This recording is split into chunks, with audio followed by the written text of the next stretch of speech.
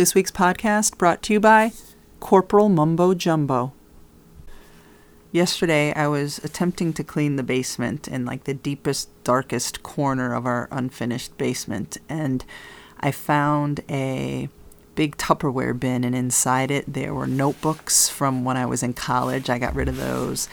But there were also a couple of shoeboxes full of photos, and my cleaning ended because I started looking at the photos. Some of them were from when I was in middle school, high school, and beyond. And it was an absolute delight finding pictures that I didn't even remember I had. And that's one of the feelings our children will never have, because every picture they take is right there in their phone. They're aware of it. They put them in folders. Like, they have everything right there. They will not know the delight of finding an old photo.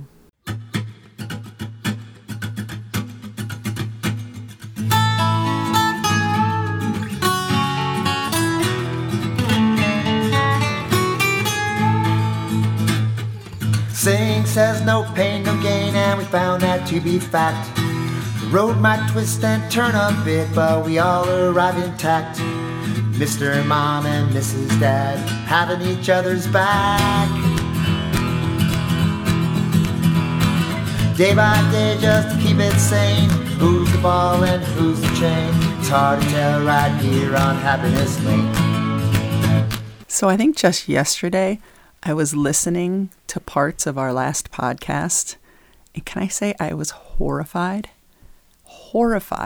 by my math when we were trying to figure out how tall our family is standing on one another's heads. You had me at horrified. You didn't have to add, it could have been anything. You're the math deficient one. I was estimating, all right, say each of us was 6.5 feet tall, then you go 13, 26, and I went to 49 instead of 39. You thought our family was collectively 49 feet tall? Well, no, I meant, because then right after that I said, so close to 40. So I just said the wrong number, and my brain, I think, was adding it up right, but my mouth and my brain weren't communicating at the time. But fortunately, we have our resident statistician, Mark Simon, who tweeted the number, and he said, if I did this right in my head without writing it down, he was specific to say those things, like, give him a little grace if he's not exactly right.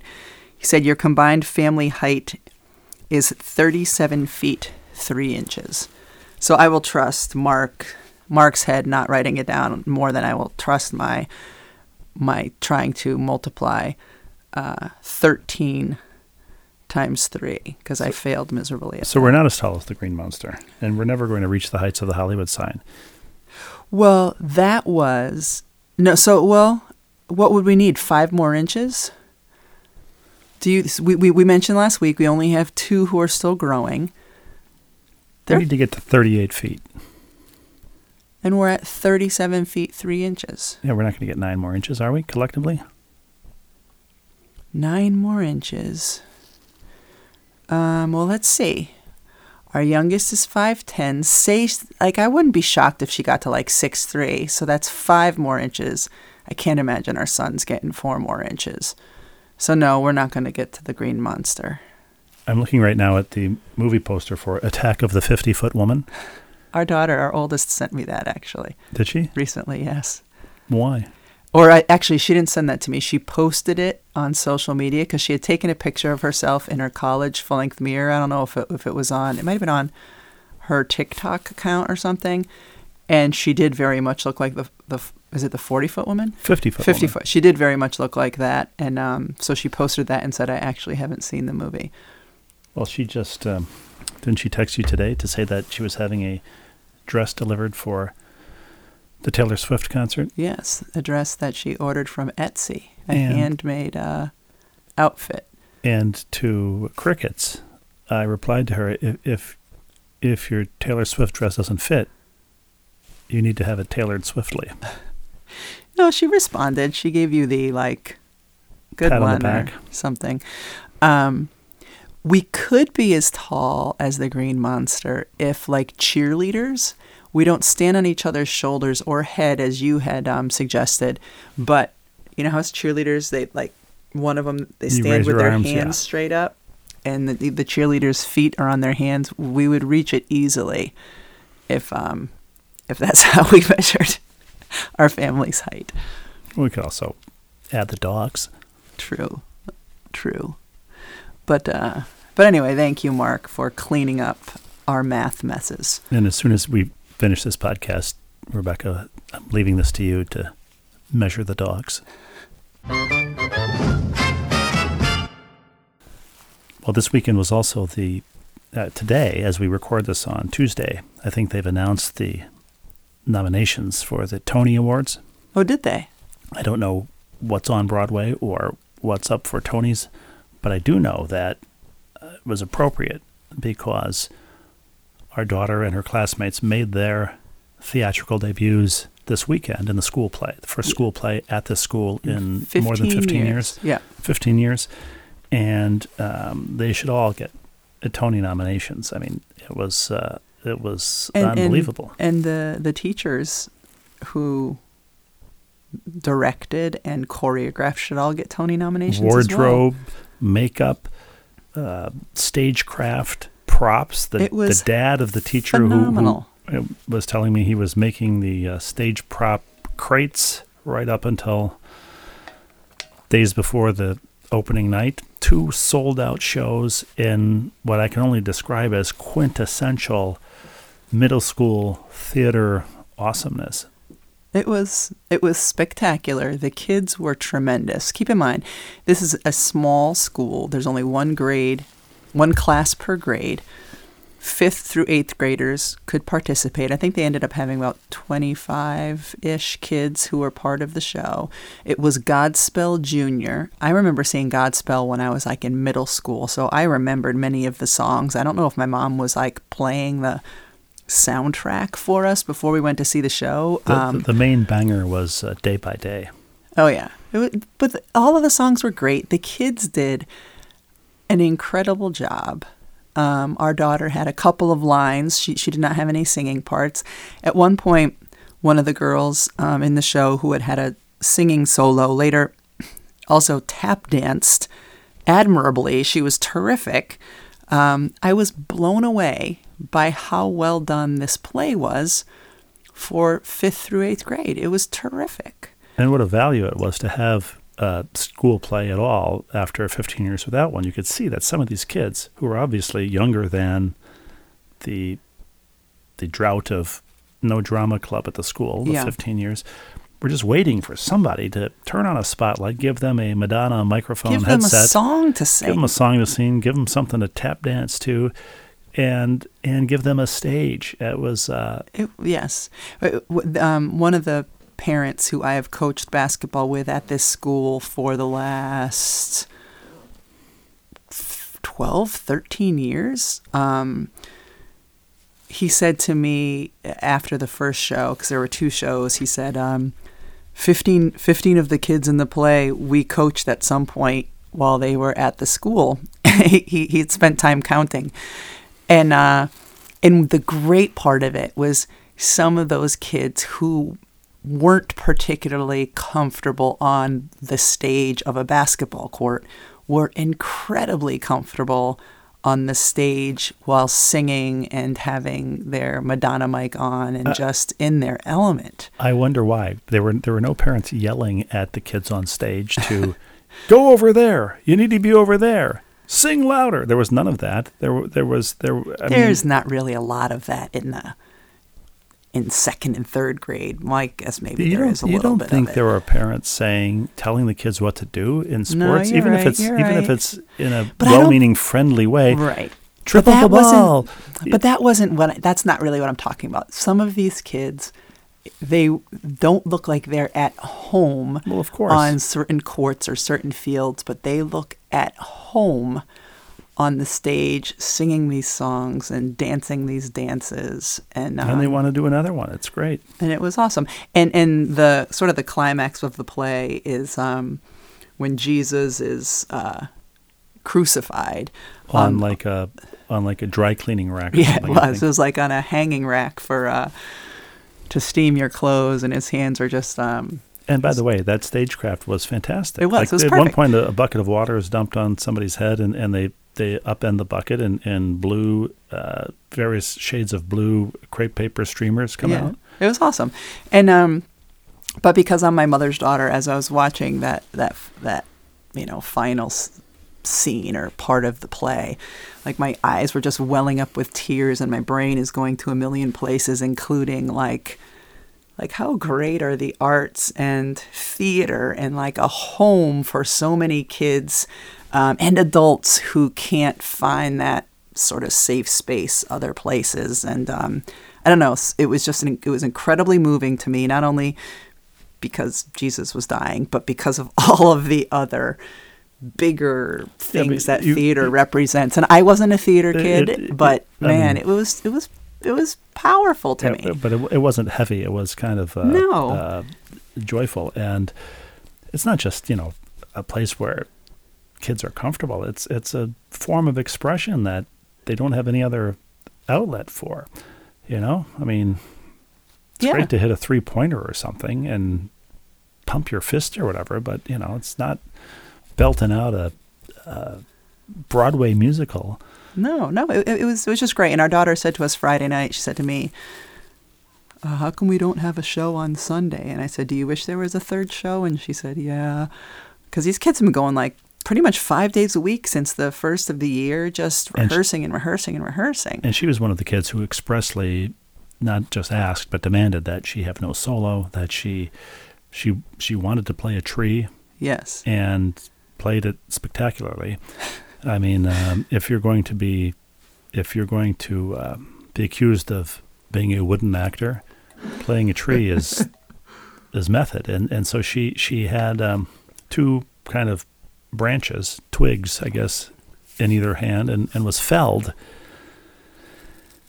during the course of the play, and so she did her own stunts as well. Yes, she took a pratfall, and did it well. She did.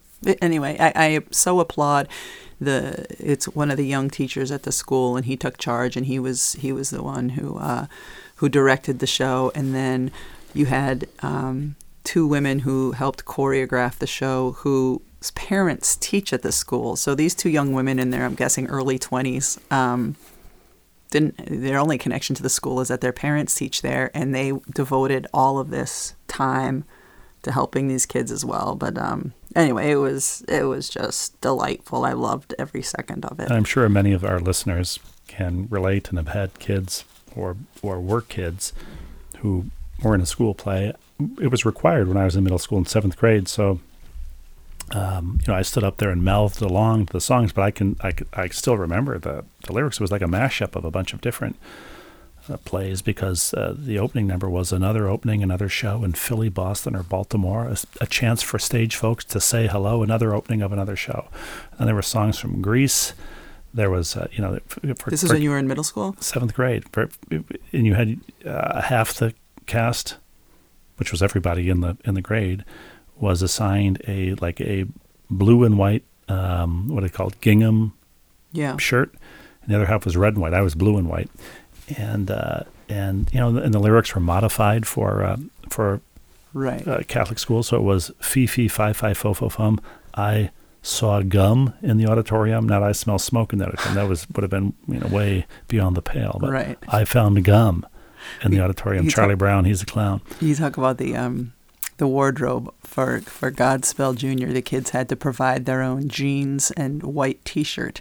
And then the rest of the wardrobe, which was just like a jacket or a shirt or something, our daughter proudly let us know that they had purchased at Goodwill. So, which was perfect. It was like a 70s rock opera kind of vibe.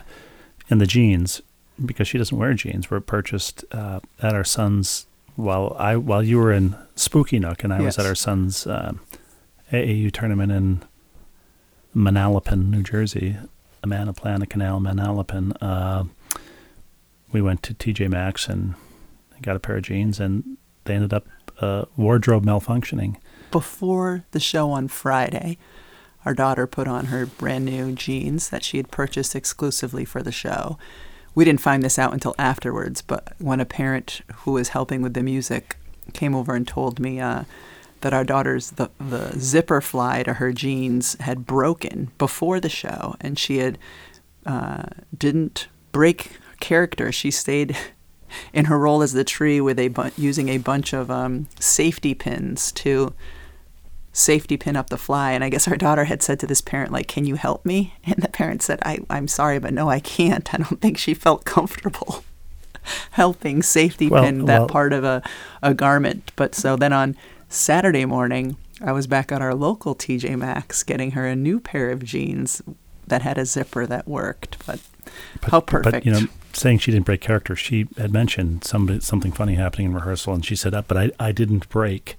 And I found that she was, after one school play, she was using all of this theater folk language, and she mentioned to me that the play starts at 7, but the house doesn't open until 6:45. The house doesn't open until 6:45, and then she said, with delightful condescension, that means the audience.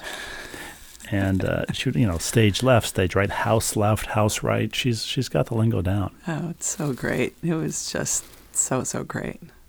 Talk about the theater lingo. I also had the pleasure this past week of being on a conference call for work, and some of the phrases that were used in this conference call were... this is corporate mumbo jumbo? Corporate mumbo jumbo, yeah. This is our latest installment of... we should have Tom, Dick, and Harry do a theme for corporate mumbo jumbo, like a little lead into it, musical lead into it. We can request that. But for our latest installment of corporate mumbo jumbo, one of the phrases I loved was that we are building an ecosystem that serves our fans. We are building an ecosystem that serves our fans. I think that was also code for we're updating our website. You sure that wasn't code for we're laying off thousands? Yeah. This actually was an outside group speaking. Oh, okay. This wasn't ESPN speaking, but yes, touche. And the other one was we're going to dimensionalize these athletes. Dimensionalize? We are going to dimensionalize. Is the root of that dementia? Verb dementia or dimension? Dimensionalize. Dimensionalize. Dimensionalize. What does that mean? I give them multi-dimensions. I don't know. You can can guess what it means, of course. I can tell you what it means. No, I can't guess I can't guess what it's supposed to mean. I know what it actually means. What does it actually mean? We don't know what this means. We're going to show these women in their tunnel fits and dribbling a basketball. I don't know. But it was. I appreciated the enthusiasm and everything else. I just love writing down the corporate mumbo jumbo just so we can talk about it here on the pod. We should, like that insurance company, the General. It has the cartoon General. Yes. We should get a team of animators on our budget. Okay. And create a similar cartoon military officer, Corporal Mumbo Jumbo. We don't even need a moving cartoon. We can have our friend Eric Pankey, who was the one who did our ball and chain logo. I'm sure he could come up with. I'm sure he could come up with that. I'm not sure that we could come up with his feat. That's true. But Corporal Mumbo Jumbo. Now I can picture him. Corporal Mumbo Jumbo. Would it be an elephant or no? No. It would be a jumbo. It would be the General mascot of the General Insurance Company. Come to the General. I see it more as an elephant wearing something that shows like a hat or a jacket or something. How many stripes does a general have? A corporal. We're talking about corporal. Corporal. Right. I'm sorry, corporal. I get the whole thing, but my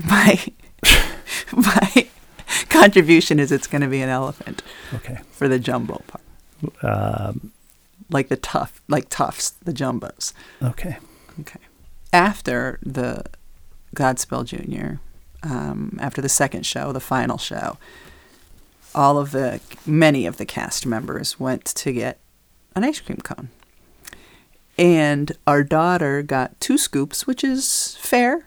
you're in 7th grade. You just performed 2 shows. You can get a 2-scooper. She had 19 decisions to make at the point of purchase, and it was, do you want it in a cup or a cone? And a cone, what kind of a cone? What kinds are there? There are sugar cones, there are waffle cones, and there are those regular sort of styrofoamy cones. I forget what they're called. Bad. Well, I kind of like them, but... do you like those? Those don't taste very good. The problem with the sugar cone that she got is the paper wrapper. This is where I'm going with the story, so go. It was your cone. Well, no, it was her cone. She asked for it, and then how many scoops is the next question? And she looked at me for the answer. I said, however many you want. So she ordered 2. They had the size of the scooper is crucial here. So they had one of those big scoopers, that kind of don't have sides. They're not the size of, ours is sort of golf ball sized. Yeah.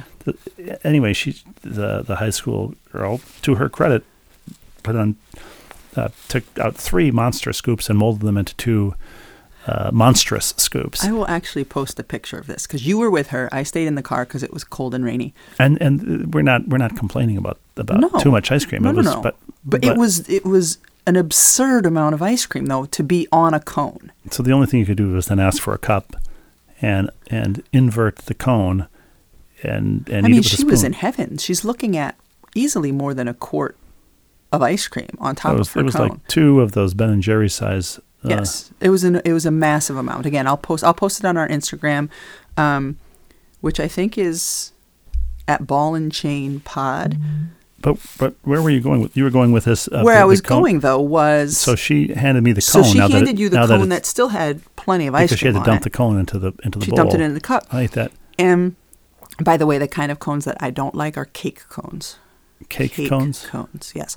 And then you pointed out astutely that it's a huge flaw that sugar cones, when they put that little paper wrapper on it, they glue it to the cone. To the pointy part of the cone. The best part of the cone useless. Like, my favorite part of the cone is when you get down to like the bottom 1.5 inches of it, and it still has like the melted ice cream in it, and you get the combined crunch of the cone and the cold yumminess of the ice cream.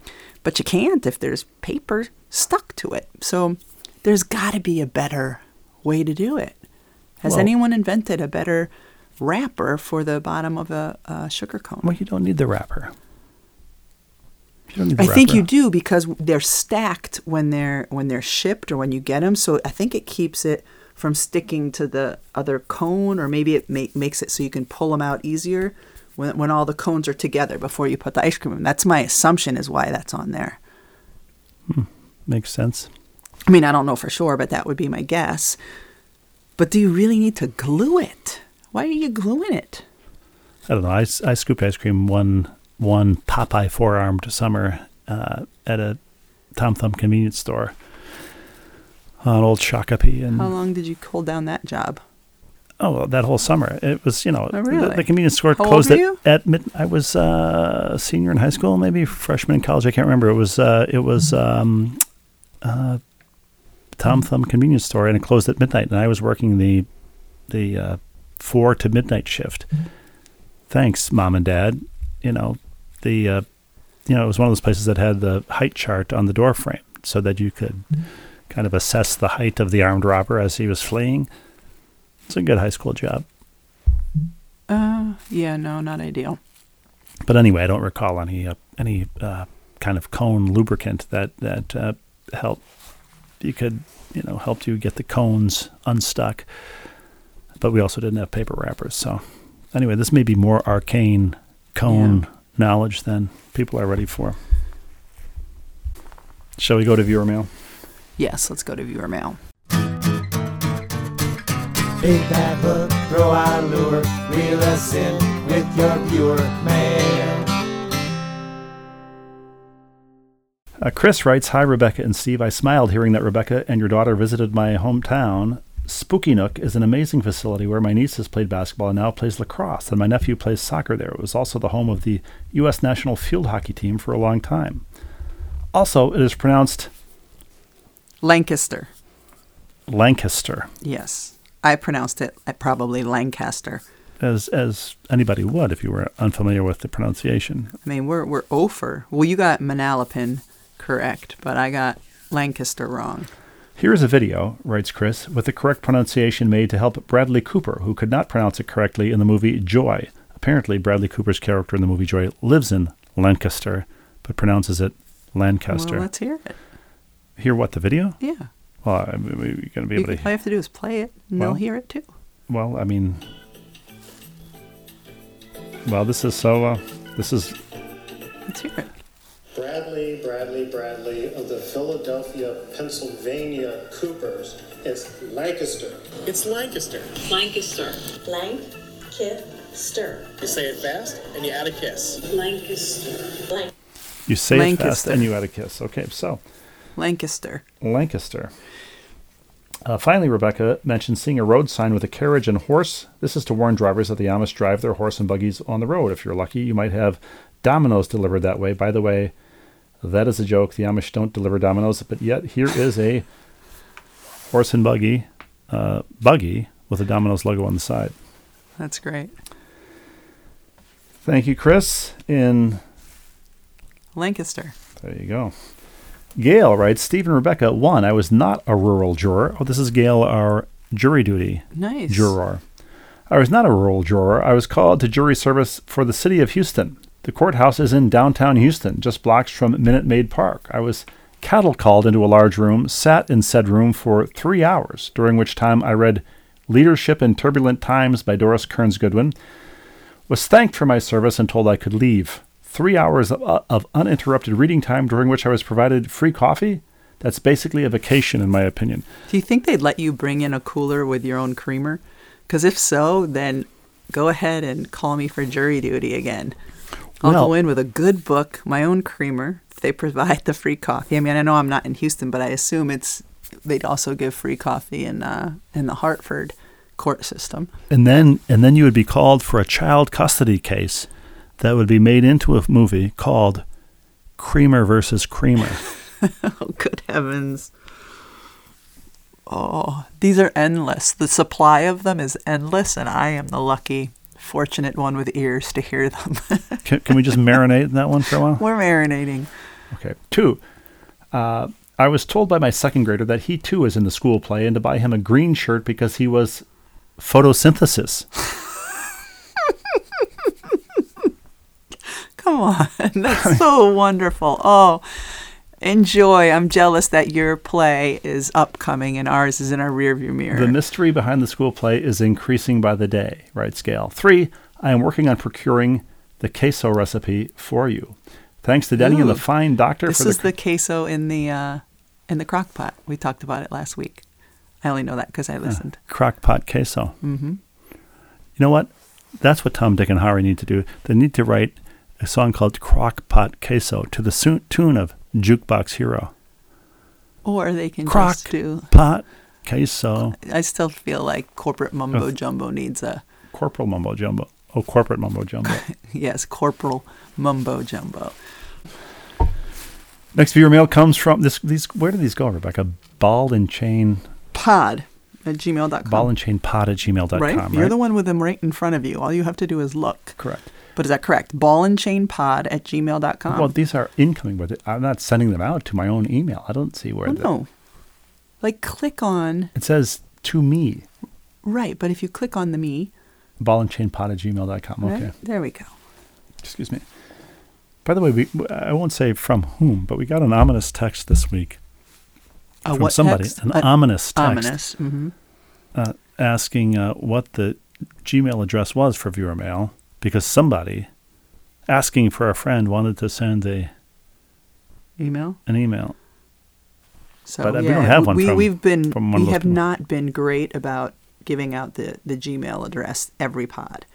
We need to make sure to do that. We don't want to keep it a secret, do we? Or do we? You tell me. You're the one who reads them. Should we grandfather in these various viewer mailers and then leave everybody else out in the... Returning to sender. Hi, Stephen. Rebecca, writes Ed, our BNC resident patent attorney. Hello, Ed. From Ashton, Maryland. I hope I'm pronouncing Ashton correctly. Now I am worried every time I pronounce Ashton. It's actually pronounced Ashatan. Ashton. I'm halfway through the Thoroughfare episode, and I want to tell you, Rebecca, that you are not at fault for the pod being on hiatus in recent weeks. You and Steve have provided tons of entertainment for us over the last few years. You owe us nothing. And that's precisely what we're giving you, Ed. Exactly. Well, we deliver. Darn it. Absolutely. In a buggy with Domino's logo on the side. That's Your right. show is all about real life in all its glory. And sometimes life gets in the way. Keep up the good work when you can. Well, thank you, Ed, for permission to... And we'll keep up the bad work the rest of the time. Yes. Second, I don't watch a ton of TV, and I don't subscribe to many streaming services. But, Rebecca, if you're going to be on Girls 5 Eva, I'm going to look into it. Not I'm going to watch it. I'm going to consider watching it. He's going to look into it. Ed writes, I love Sarah Bareilles. I've seen her live, and I've seen Waitress. Hey, if you're going to be on, this may seal the deal. I wonder, you know what would put Ed over the top? He loves Sarah Bareilles. He's apparently an admirer of yours. And these two elements are coming together in a show that he's considering streaming. Yeah. Do you know if there's an episode devoted to patents? If there is, I'll find out. And you're right, that would tip the scales. Any episode that hinges on an arcane legal pivot regarding patents. Or takes place in Ashton. Let's just say it does. Okay. Joan writes... Hello, Joan. Hello, Joan. Greetings from Joan in Connecticut, writes Joan in Connecticut. Haven't written in a while, but still listen every week and definitely miss when you take a break. While driving home and listening yesterday, I heard Rebecca list the heights of each member of your family, and I was adding it up in my head as she spoke. Okay. Let's see do Joan and Mark Let's see. have the same math aptitude? Joan writes, I came up with 37 feet 3 inches. It's the same as Mark. That must be the right number now. We have it corroborated. Must be, yes. I love numbers and I'm usually accurate, but since I was also driving while computing, I figured I'd better check in my phone's calculator when I got home. I had to find the part of the podcast where she listed the heights so I could hear it again, and I was actually correct. 37 feet 3 inches total. So it's official. You were correct. Yes. Thank you. And now we'll measure the dogs as soon as this podcast wraps, and then we'll throw out another math problem next week. Do we go snout to tip of the tail? How do you measure a dog? Or is it like brow to wherever the tail starts? 565,300 minutes. That's how we do it. How do you measure a dog? Nope. Kramer versus Kramer was better. No, I'm not trying to top yourself. that one you're not going to top today. Bottom myself. What's pardon? That one you're not going to top today. Oh, well, thank you. What were we talking about? Oh, measuring a dog. How do you measure a dog? Actually, you were reading her snout email. to tail? Yeah, is it snout to the tip of the tail, or is it vice versa? To the beginning of the tail? I don't know. Or do you do it like you do a human, not a grown-up, but a human? Do you do like the bottom of the paw to the top, the height? I don't know. Seasons of Love. I think that's how you do it. Okay. I've lost my... Okay, I love numbers, and I'm... Okay, we read that. I figured I'd better... Okay, we read that part. This was exactly the kind of thing, writes Joan from Connecticut, I love and most people don't. Exactly the kind of thing I love and most people don't. Adding? I guess. Yes. No. Yes. What would be exactly the kind of thing you love and most people don't? I would say me. Is something that you love and most people don't? That you love that most people... Oh, I'm definitely something that I love that most people don't. Oh. Yes, both would be accurate. Okay. So I hope you're not inundated with a bunch of the same responses. Not sure how many... No, most of our viewers can't add. Correct. To judge by the responses. Not sure how many more inches your two youngest will gain in the coming years, but feel free to contact me when the time comes for a final Russian total. We will do that. We'll just get a group email going with Joan and Mark Simon. Happy spring to all, your resident casino gal, Joan from Connecticut. Thank you, Joan. Our next Gmail comes from the aforementioned Mark. Hello, Mark. Mark Simon writes, "Hi, Happiness Lane residents. I was watching the clip of the Giannis press conference after the Bucks got eliminated by the Heat. For those that didn't see it, a reporter asked Giannis if he considered the season a failure, and Giannis gave a great response that spoke to the silliness of labeling a season a failure. Personal observation," this is from Mark, "the question, how will you remember this season or this team, has been a go-to for many years and on many projects. It is far more effective than putting a word like failure in and trying to lead the athlete or coach to a socially viral answer." Well, let me just address that before we get to the rest of Mark's email. The reporter in question was not saying that the season was a failure, although many athletes have said many times over the years that they considered their season a failure for not having advanced in the playoffs, for not having won the championship. I've heard it many times. So so you're saying it's a fair question? Well, not only is it a fair question, it is self-evidently a good question because it elicited a thoughtful, heartfelt, human response from Giannis. I don't imagine if the reporter was trying to go viral in Mark's phrase. I didn't see that, but it was. This is how journalism works, You're, and then people on social media can deride the reporter for asking the question. But the question was what elicited the response from Giannis. And I don't know for a fact, but my guess is that Giannis has respect for that reporter who he knows, who he said, you asked the same thing last year, and Giannis had clearly thought about it, remembered it, and delivered a thoughtful but also respectful answer in which he said, I'm sorry I don't want to make it personal, but he said, do you get a promotion every year in your job? No.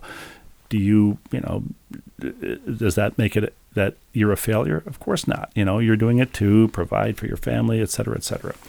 So anyway, Mark adds, "From that, I pivot to something slightly adjacent, a question for both of you. You've both interviewed a considerable number of athletes in your careers. What is your favorite question and answer moment with an athlete?" Meaning you asked the thoughtful question and they gave a thoughtful answer.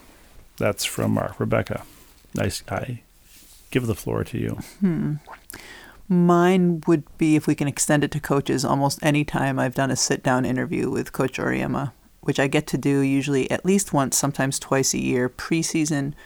And then I almost always go up there right before the tournament starts, and I get 45 minutes to just sit and ask him questions and get answers. And he's always incredibly thoughtful and says really, really interesting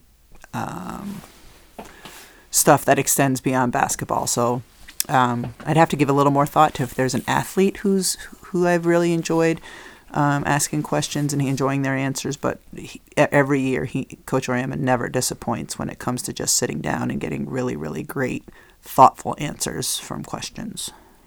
In my experience, you can ask what you think is a great question that you've memorized in advance and get a cookie-cutter kind of answer.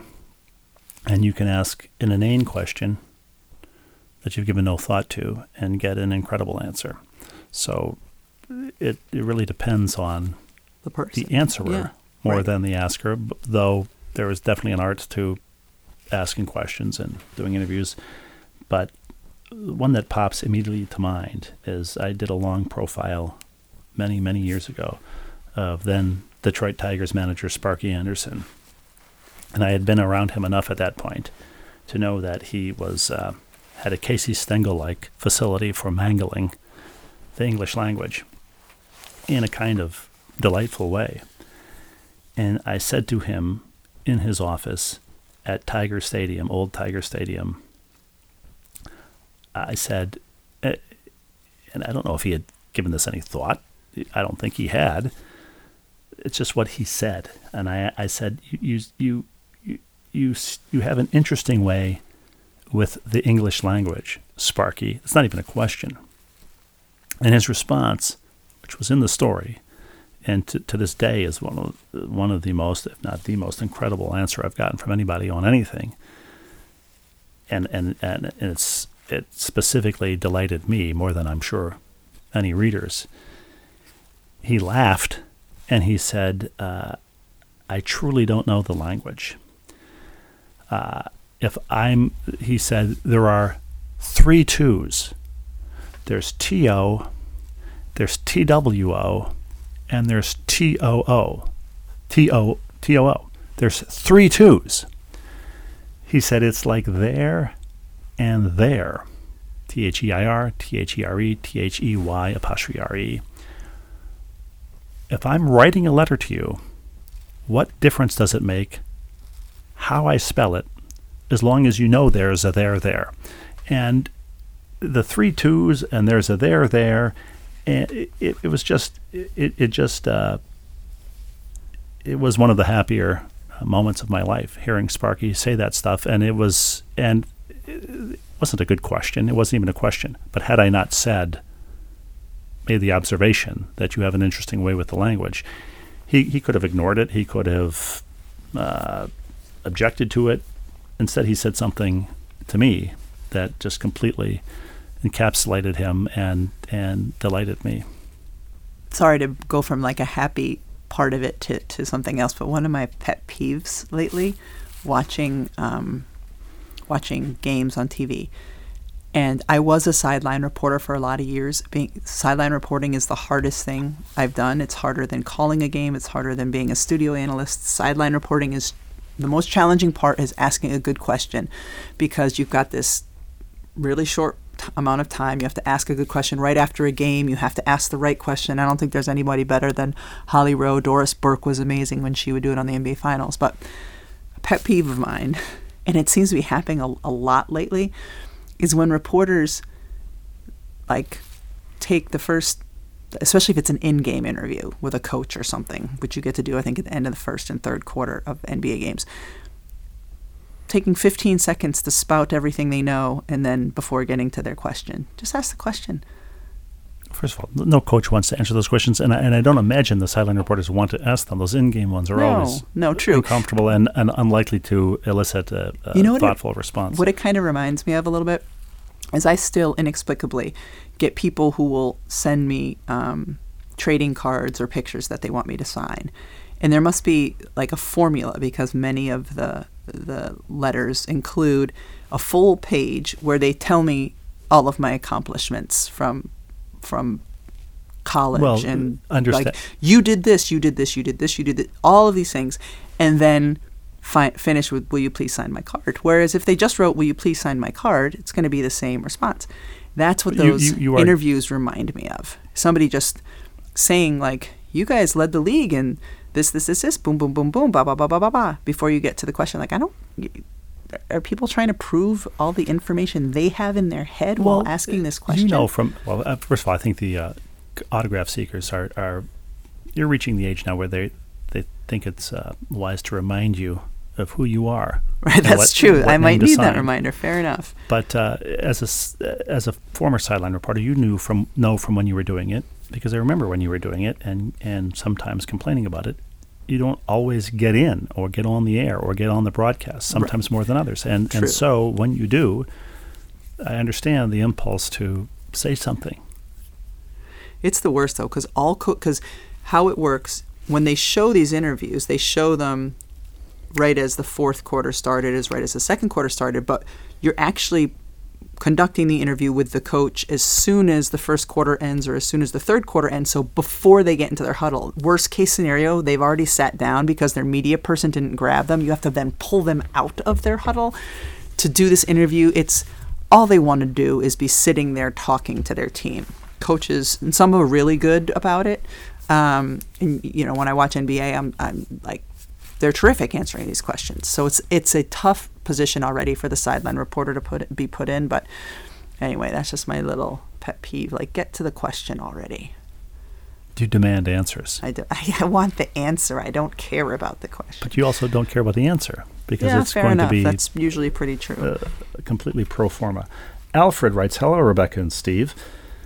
I'm going to jump straight into consistent enumeration. 1. Very early in our journey toward coffee snobbery, Elizabeth and I would spend a lot of time in a place called the Java House in our eventual hometown of Cedarburg."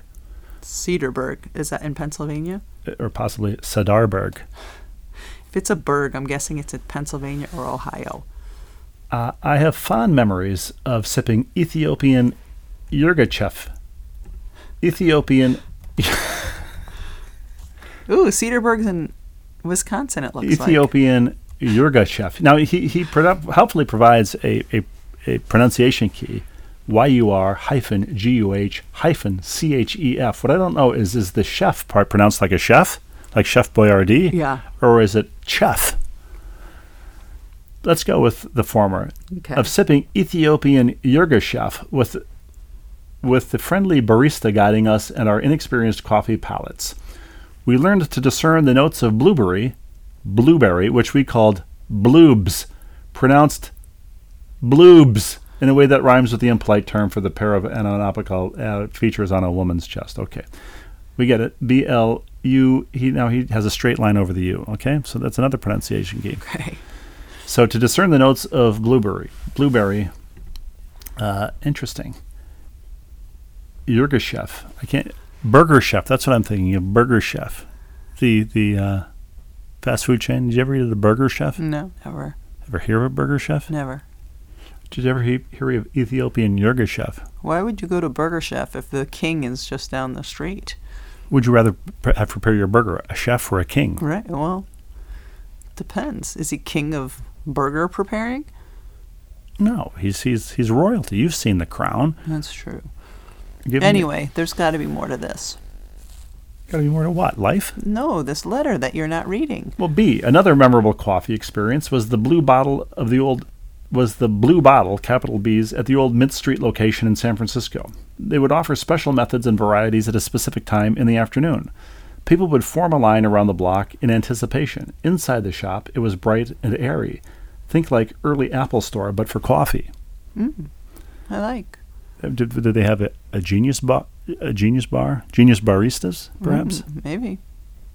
Did they have? Never mind. Keep going. They had a big long tall table that everyone could share, and they had the greatest little bakery treats that paired perfectly with the coffee. The one that comes to mind was the sesame absinthe cigars. Sesame-absinthe cigars. Cigars and coffee. You pair cigars with coffee? Which were little cigar-shaped biscotti-style treats that were great for dunking. That sounds a little bit more like it. Okay. Sadly, I wish they were absinthe-flavored cigars that you paired with coffee. Mm-hmm. Interesting. So we have had 1. Now we've had B. Mm-hmm. This is Roman numeral 3. All right. On the topic of underwhelming slogans like competent healthcare, I offer the slogan for the coffee shop in Cedarburg that we now go to most often. They are great roasters. What burg are they in now? Cedarburg. Oh, the same as before. Same as before. They are great roasters. We buy almost all of our whole bean coffee from them. Great baristas and great bakers. And yet their slogan is above average coffee. Well, they're Midwestern. As far as we know, right? Are there multiple Cedarburgs? I don't think so. I don't know. But the one that came up first and through 10 was, just Cheers, Wisconsin. Alfred of Alfred and Elizabeth, coffee snob and mostly completionist. P.S. Thanks for switching to the Paul DeResta way of saying a Mercedes. We love it. Nice. Thank you, Alfred and Elizabeth. Now we go to Rich. Hello, Rich. Rich is in Texas. In Texas. Greetings from Texas, writes Rich. Your discussion about Long Island teas last week reminded me of a funny family story. Now, Long Island teas was your go-to tipple at one time. Say that one more time. Long Island teas were your go-to tipple at one time. We talked about that last podcast, yes. You feel self-conscious about that? No, not at all. You just want to move on, okay? They were delicious. Okay. And dangerous. Yes. Delicious and dangerous. Mm-hmm. In the mid-'80s, I traveled with my parents to visit some family friends that lived in New Jersey. It was our first time in that part of the country, so naturally the itinerary included a day trip to New York City. After a busy morning of seeing the sights, it was time to grab some lunch. When the server stopped to welcome us, my dad, who wasn't a big drinker, proudly ordered a Long Island iced tea. Having grown up in the South, I'm sure he thought it was just their local spin on the sweet tea that we had with every meal back home. But as a seasoned college student, I obviously knew that it was actually what it actually was, and immediately told him he should probably stick with water or a diet soda. We had a good laugh about it later. I can only imagine how the afternoon would have gone if he had a few Long Island iced teas with his meal. Now, have Dad drink a few Long Island iced teas, assuming they were regular iced teas, and then turn them loose in Times Square. That would have been fun. Oh, my gosh. You wouldn't even need more than one. Regards, Rich. Thank you, Rich. What's in a Long Island iced tea? Is there iced tea in it? I don't think so. The whole point is that it's like a mixture of a bunch of different liquors. Let me look it up. That's the point of most cocktails, is it not? Yeah, but this one, it's a mixture of a bunch of liquors. Do we it's know not like one liquor do we know plus other stuff. What makes it the Long Island bit? Was it invented on Long Island? Does it make you... Okay, you want to hear what's in it? Speak with a Long Island accent? What? GOMME syrup. I don't know how to pronounce that. Tequila, white rum, lemon juice, triple sec, cola, vodka, gin. So vodka, gin, white rum, and tequila. Ugh. It sounds awful when you say it like that, and yet it sounds like they just wring a wet bar rag into a glass and put a straw in it. Yeah, but when they're done right, they're done well.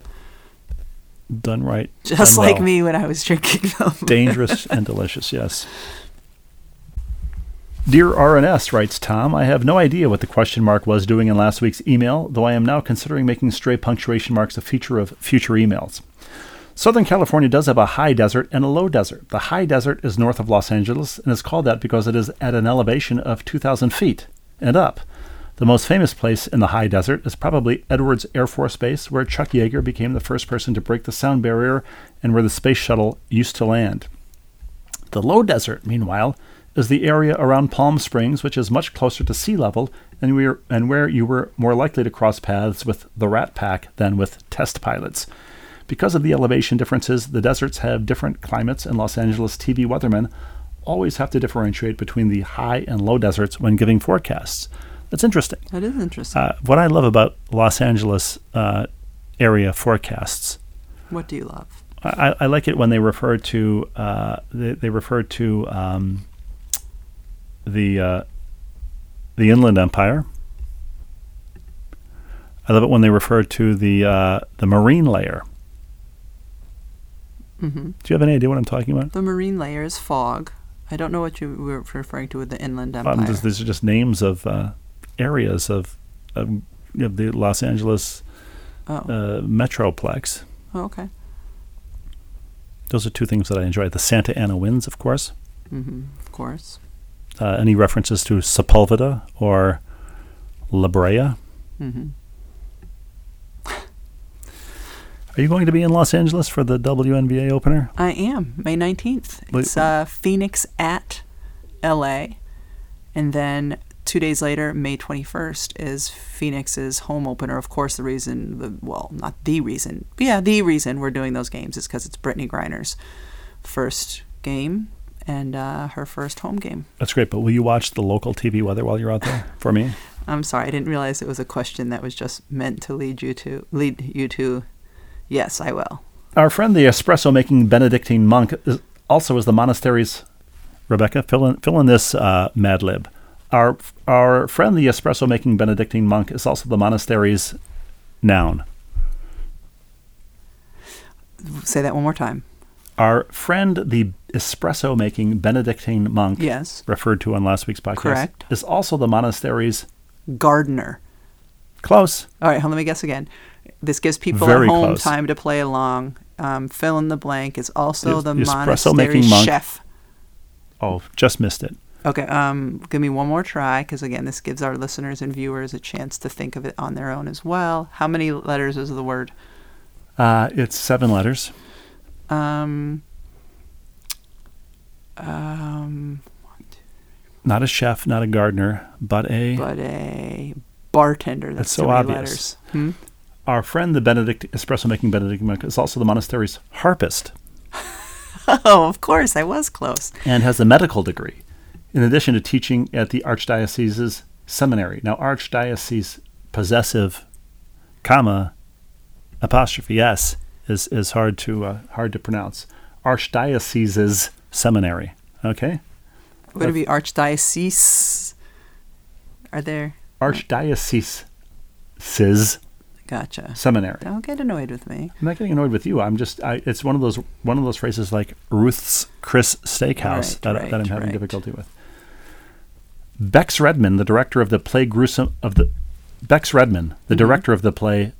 Playground Injuries, which we just mentioned last week. We discussed last week, yeah. Bex Redman, the director of the play. This is the tongue twistingest Gmail in recent memory, Rebecca. Bex Redman, the director of the play Gruesome Playground Injuries, is a woman, though her bio in the program doesn't specify if Bex is a derivation of any other name. Could be Rebecca, right? Could, yeah, sure. And as a former employee of Nabisco, which if nothing else sharpened my focus on all things cookie and cracker, I think, Steve, you sold the Nutter Butter jingle short a few syllables. As I recall, it was have another Nutter Butter peanut butter sandwich cookie. That is exactly what it was. And I think it said by Nabisco, have another Nutter Butter peanut butter sandwich cookie from Nabisco, I think is what it actually said. Okay. Nabisco, it makes me think if you'd worked for Keebler, the giant tree. You'd be working in a giant tree. Oh, right. Much like is it the Berenstain Bears? Elves. Pardon? Keebler's, it's elves. You know, but they live in a tree. Who lives in a tree? It's not do the Berenstain Bears live in a tree? I think so. I'm not sure. Do bears are tree dwelling? They're tree climbing? Animals? Tom, sincerely, he doesn't say sincerely. He signed Tom definitely in Clayton, Missouri. Bears climb trees, but they live in dens, don't they? Bears live in dens, right? Like yeah, with you a wouldn't want to imagine a big giant bear falling asleep in a tree with a little architectural drawing desk and a couch like you're talking about the den? Mr. Brady's den? Yes. By the way, early adopter of the home office. He went to an office, but he had his own home office, which I think was unusual for the time. Right? I think you're right. But shall we wrap this up with Dr. Gary Siegel? As we always do, yes. Let's do it. Dear Rebecca and Steve, writes Dr. Siegel, I was so worried during these past few weeks when there was a podcast drought that I began to fear that illness or misfortune had befallen the Russian family. Heaven forbid. How relieved was I to hear that my other worry, that Rebecca had been taken by aliens to do a TV show, was not terribly off base. Thank heavens that all is well and you're kindly back entertaining us for an hour of respite each week. With no further ado, I have a full list to cover. Actually, Rebecca, can I give one further bit of ado? Sure. We finally retrieved from our P.O. box some swag of our own that was sent to us, not of our own, but it is now our own, from St. Michael's College hockey coach, our resident hockey coach. Yeah. Coach DeJulian at St. Michael's College. Beautiful St. Michael's T-shirts. Go Purple Knights. Thank you for those. Thank you. And congrats on what looks like was a great season. They made it to the Northeast 10 championship game. Awesome. And so we'll wear those proudly, and thank you. Thanks very much for those. We appreciate them.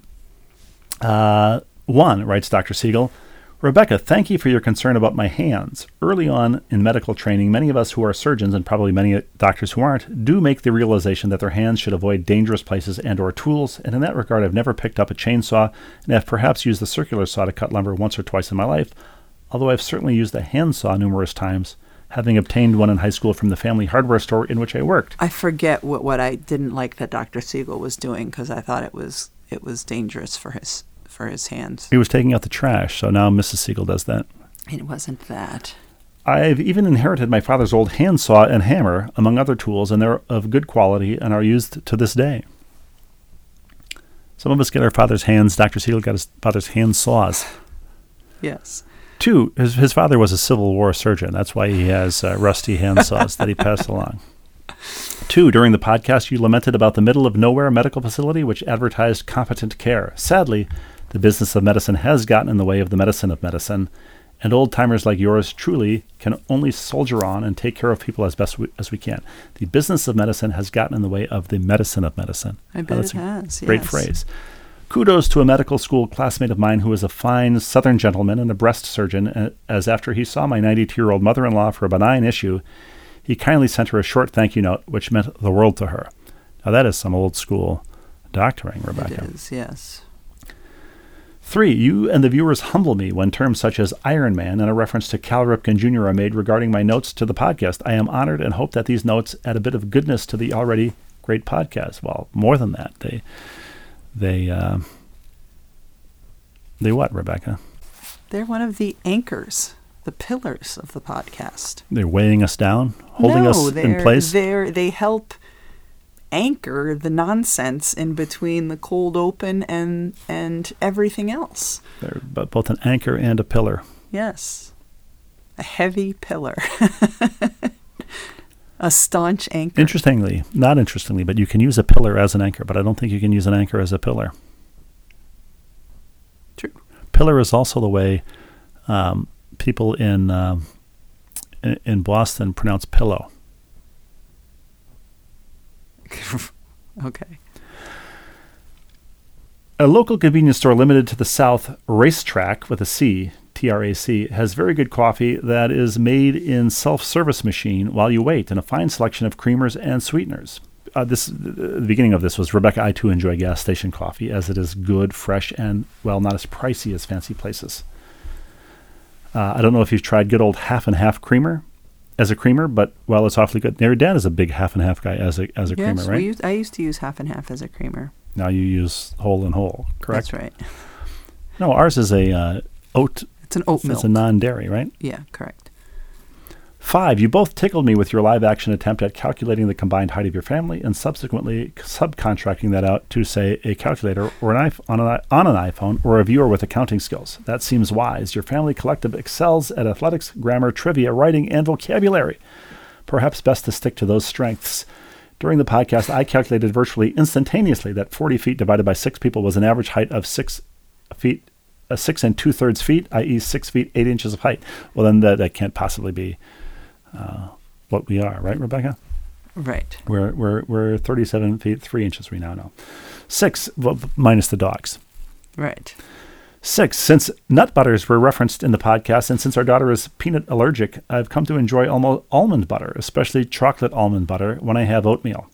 Our daughter buys the fancy stuff at Whole Foods for our visits, and we use the more serviceable and pedestrian product that is from Target, whose home base is Minneapolis, of course. Of course. Of course. Accounting for Target Field and Target Center, among many other Target references in the Twin Cities. Mm-hmm.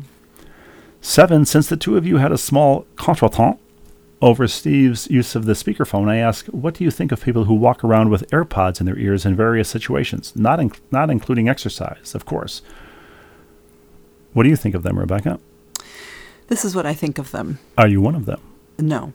When we went to our daughter's show, or her play, we were in the lobby waiting to go and be seated, and our second oldest, our junior, she has like over-the-ear headphones. She just had them on her neck because she was listening to them in the car.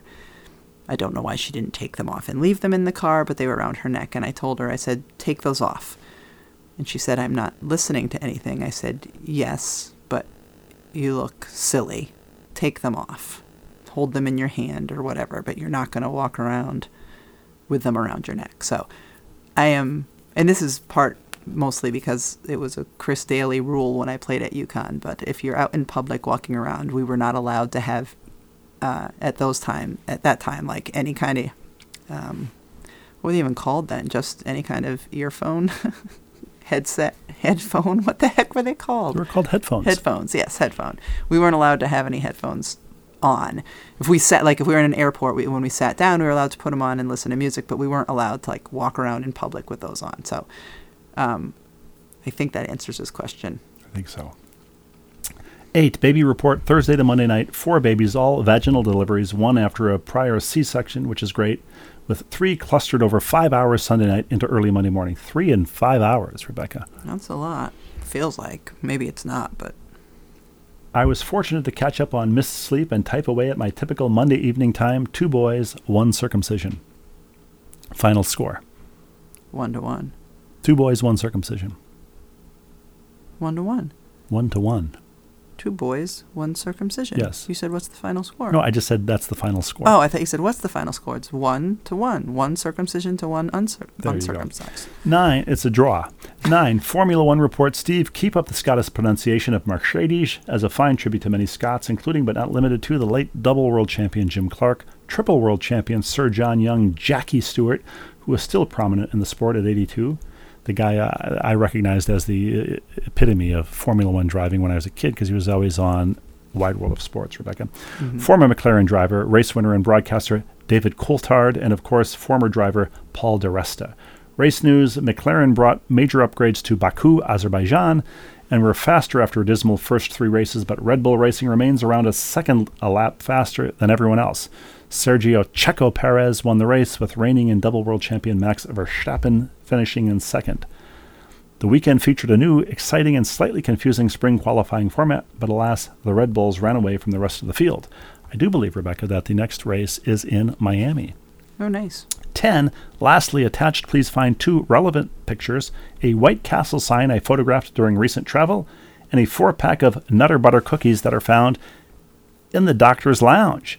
So there is indeed a White Castle, looks like in a lovely garden spot along a highway, and an individually wrapped 4-pack of Nutter Butter cookies. Nice. Forward those to me. I'll post them. I will. And we've run way long in this podcast, Rebecca.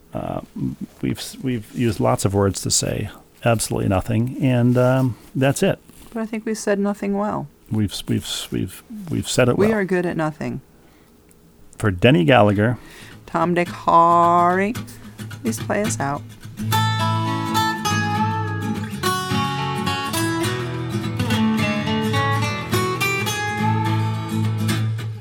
Saying says no pain, no gain, and we found that to be fact. The road might twist and turn a bit, but we all arrive intact. Mr. Mom and Mrs. Dad having each other's back. Day by day just to keep it sane. Who's the ball and who's the chain? It's hard to tell right here on Happiness Lane. 6 of us and the family pet live in its cuckoo nest. Daily grind puts sanity to a daily test. Androgynous, ambiguous, what we give for a little rest. Day by day just to keep it sane. Who's the ball and who's the chain? It's hard to tell right here on Happiness Lane. It's hard to tell right here on Happiness Lane. It's hard to tell right here on Happiness Lane.